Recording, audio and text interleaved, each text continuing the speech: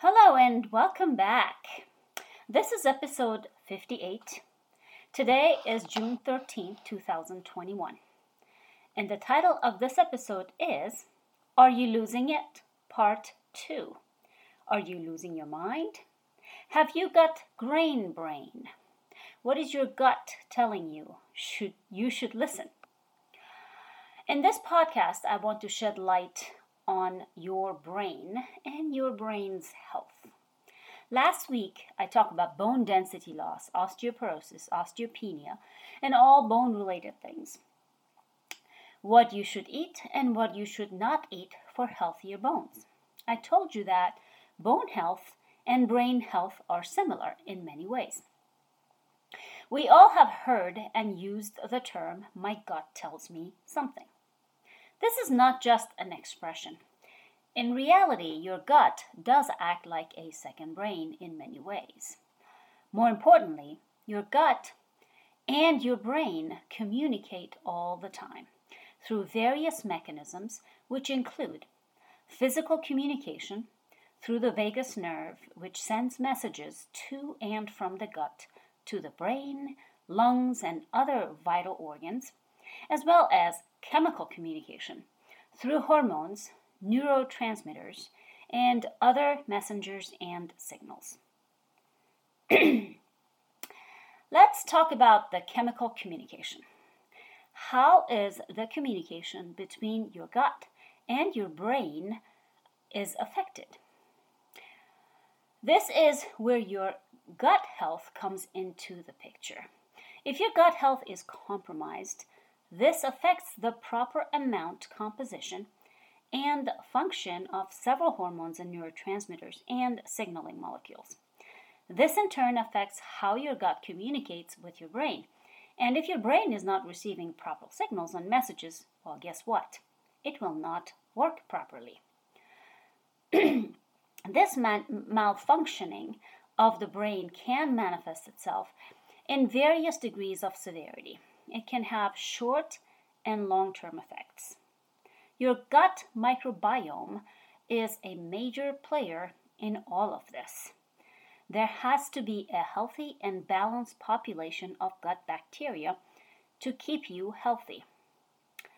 There is a strong relationship between gastrointestinal symptoms such as indigestion, heartburn, bloating, abdominal pain, constipation and/or diarrhea, acid reflux, and other GI symptoms, and mental and emotional health. Sadly, many people with unresolved GI issues end up with prescriptions to mask the GI symptoms only to end up suffering from depression, anxiety, and other mental and emotional concerns, which in turn will lead them down the path of taking medications for those. Research shows that an unhealthy gut microbiome results in inflammation in general, but more importantly in the brain, which can cause symptoms such as anxiety, depression, as well as Parkinson's disease, autism, and many others. So what causes your gut microbiome to lose this balance and start this snowball effect? Number one issue is what you eat. It seems obvious, but to my surprise, almost every week, if not more often, I encounter an individual who is at a loss for what is going on with their health, their digestion, their emotional and mental well-being, and the one question that almost never comes up during many doctors' visits is, what do you eat? Interestingly enough, all of my consultations start with this question. What do you eat? Make a 3-day food log for me. This is why many people call me the food police, and I'm okay with that. What you eat affects everything. Yes, everything. But there is so much misinformation about what is healthy and what is not. When you look at all these diet fads and trends and extreme measures, they all are a desperate attempt at fixing our health issues. And interestingly enough, None are sustainable, reasonable, and really doable long term. The answer, in my mind, is quite simple actually, but it is lost in this giant pile of misinformation and the many, quote, expert advice that surrounds us. So, what are we supposed to eat? Simply, what Mother Nature intended for us, what our species evolved to eat, and what our body and our digestive system is equipped to process. You know how you cannot force a cow to eat a steak? It is because cows do not have the digestive system to digest that steak. They are herbivores, fully vegetarians.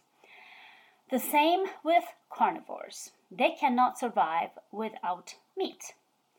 Humans are omnivores. Our diet did and still should consist of animal-based protein, vegetables and plants for carbohydrates, and naturally occurring fat in animal meat and nuts and seeds. Simple, right? Not so when you have guidelines that puts grains and dairy at the top of the list. Many diseases of the brain are the result of inflammation. A long list of the foods that are recommended as healthy are inflammatory. These inflammatory foods not only cause gut issues, but also affect the gut-brain communication, as well as the communication between the gut and other vital organs. This miscommunication causes chaos, and the vicious cycle continues as people are prescribed medications that affect all of the above. So what's the fix? What should you avoid to prevent all of this? Can you protect your brain? Are you ready for this? This is going to sound very familiar. Dairy, as in animal-based dairy from another animal's milk. Yes, you have been misled all your life. Got milk? It's healthy? No. Milk and milk products, unless from your own mother, are not beneficial and are actually harmful. For one, remember I talked about hormones? One of the main differences in mammalian milk is hormones. They are species specific.